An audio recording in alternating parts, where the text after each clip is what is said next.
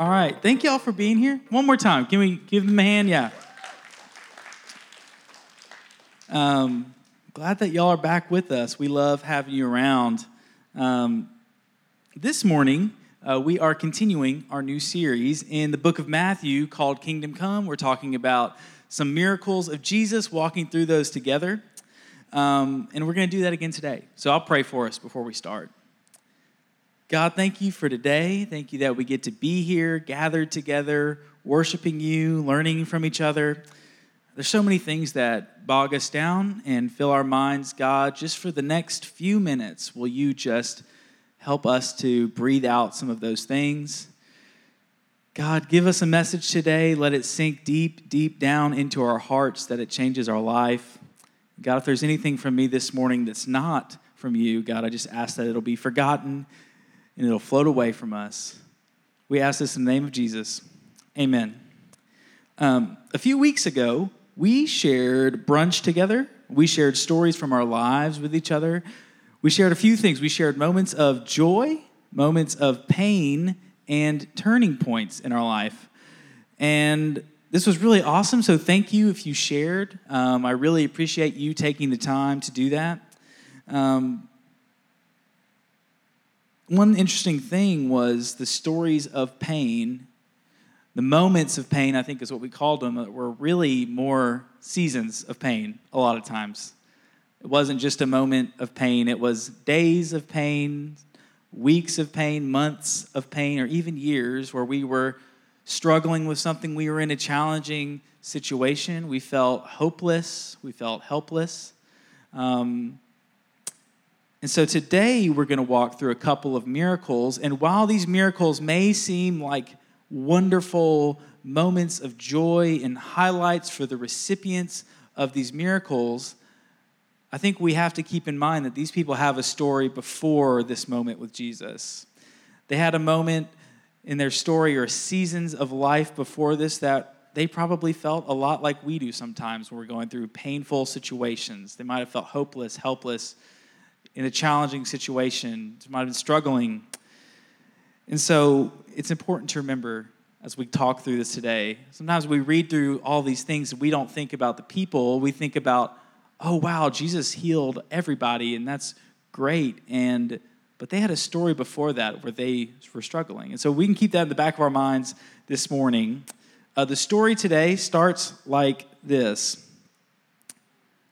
While he was saying this, a synagogue leader came and knelt before him and said, "My daughter has just died. But come and put your hand on her and she will live." And so Jesus got up and went with him, and so did his disciples. So we have a synagogue leader, and he's come to Jesus. He's like a religious leader in the area, comes to Jesus. His daughter has died. We don't know how she died, but based on some of the similar accounts in other Gospels, we can assume that it wasn't an instantaneous thing, that it was a drawn-out time of pain and worry and concern, culminated in him losing a child. I don't even want to think about that pain this morning. So there was a time when she was sick, where his daughter was sick, where they probably felt concerned, helpless, worried. And here he is. He's standing before Jesus, and he's hoping for a miracle. He's not wishing for one. He's hoping. Jesus, if you come and put your hand on her, she'll live. So Jesus and the disciples go with him, and then this happens. They're on their way. They've just started. 2 steps later, just then, a woman who had been subject to bleeding for 12 years came up behind him and touched the edge of his cloak. She said to herself, "If I only touch his cloak, I'll be healed."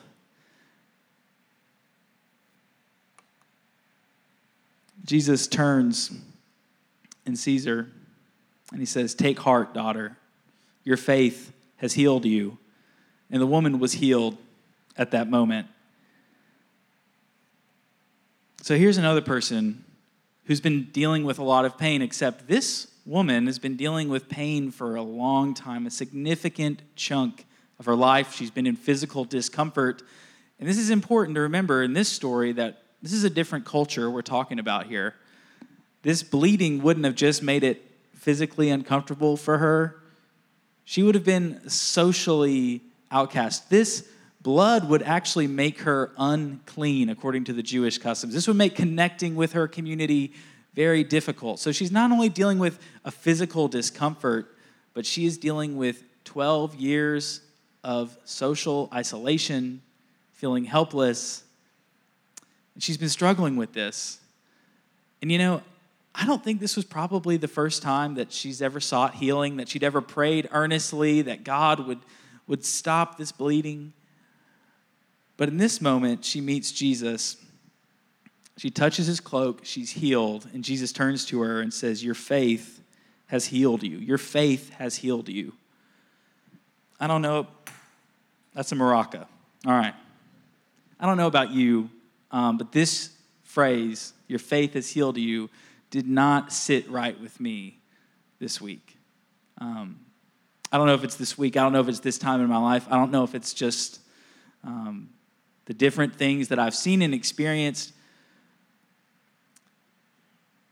But I can think of so many times in my life, people that I've known who have prayed and prayed and prayed for something, and they weren't healed. They prayed and prayed. I prayed and prayed for these people. They weren't healed. That time where God intervened in their life in that way never came. And so this morning, I want to acknowledge that it's okay to feel uncomfortable with what Jesus says here. That your faith has healed you. What was it about her faith? Was it bigger? Was it bolder? But there's something about this woman that Jesus says, "Your faith has healed you." And this is why, to me, we have to imagine her life. We have to imagine those 12 years where maybe it just took faith for her to get up out of bed every day. It took faith for her to continue to live. There's probably times where she felt so isolated, so uncomfortable that she just wanted to give it up, to end things. But her faith got her to this point to meet Jesus. And last week, Josh talked about how in the last chapter before this, Jesus heals a man who's paralyzed. And before Jesus heals him from his physical paralysis, Jesus heals him spiritually. Jesus says, "Take heart, your sins are forgiven." This is the more important healing that Jesus does. Jesus forgives this man's sins. God offers a spiritual healing to this person. And then Jesus says, "Get up, take your mat, and go home." And so this morning, as we think about this bleeding woman, no longer bleeding, can we consider that her faith had healed her by simply getting her to that point? That she had a faith that got her here, that she did not give up, that she kept praying, seeking, hoping for healing.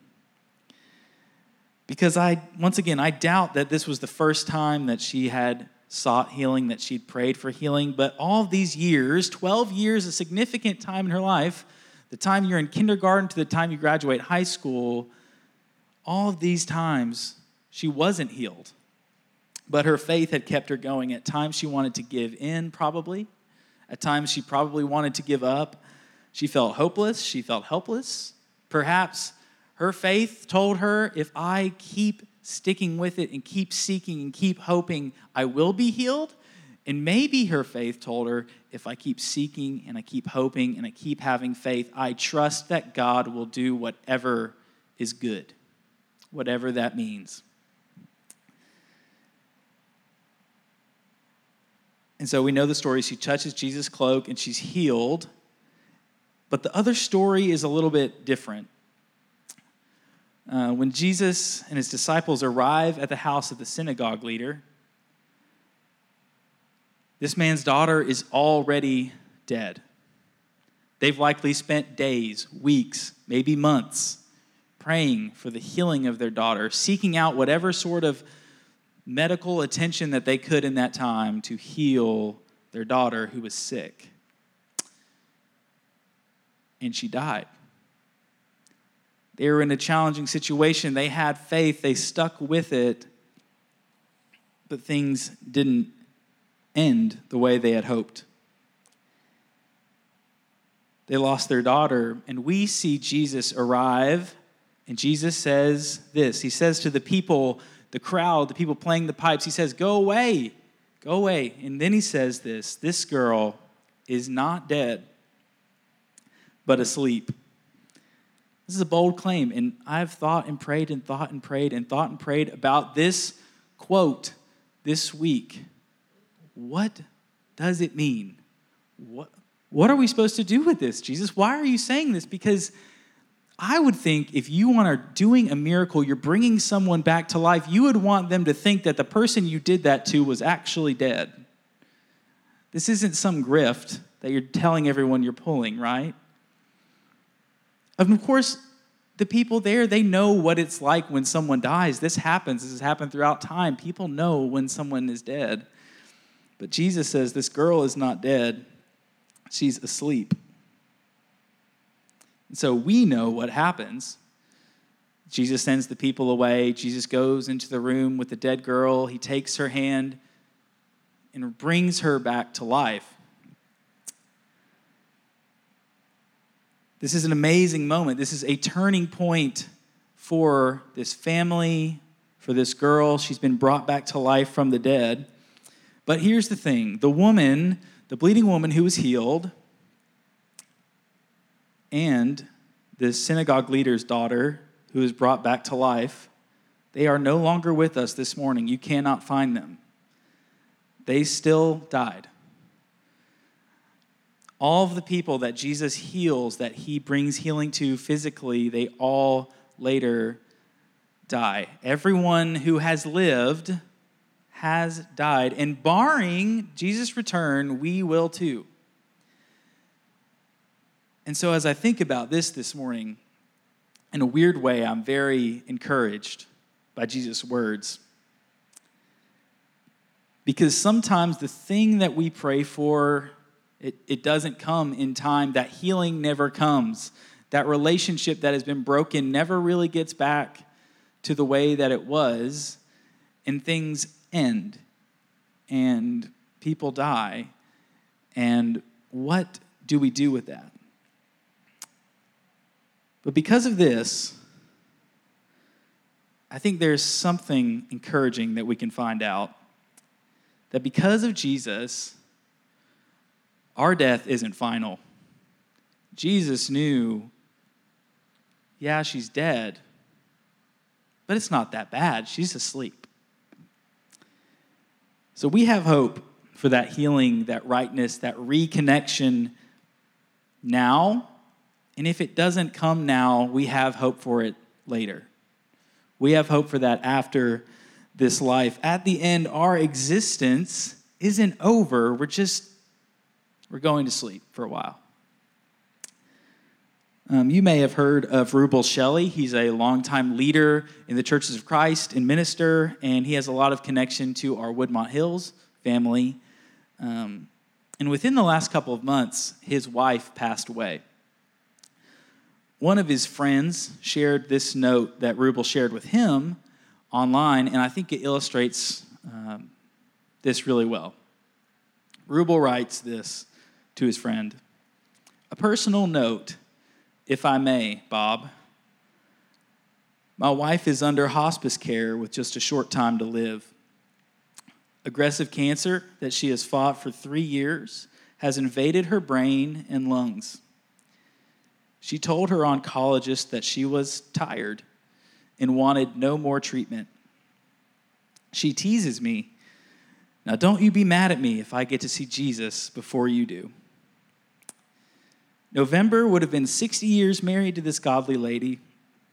Her request to family and friends is this: don't pray for a miracle. Pray for a dignified exit." If you can think to include that in your prayers over the next few days, I would appreciate it. The hospice nurse thinks we are down to a limited number of days. In the old movies, it was a great moment when a girl let a boy walk her home. and I'm walking my girlfriend home. So as we go to the table this morning, let's remember, Jesus wins.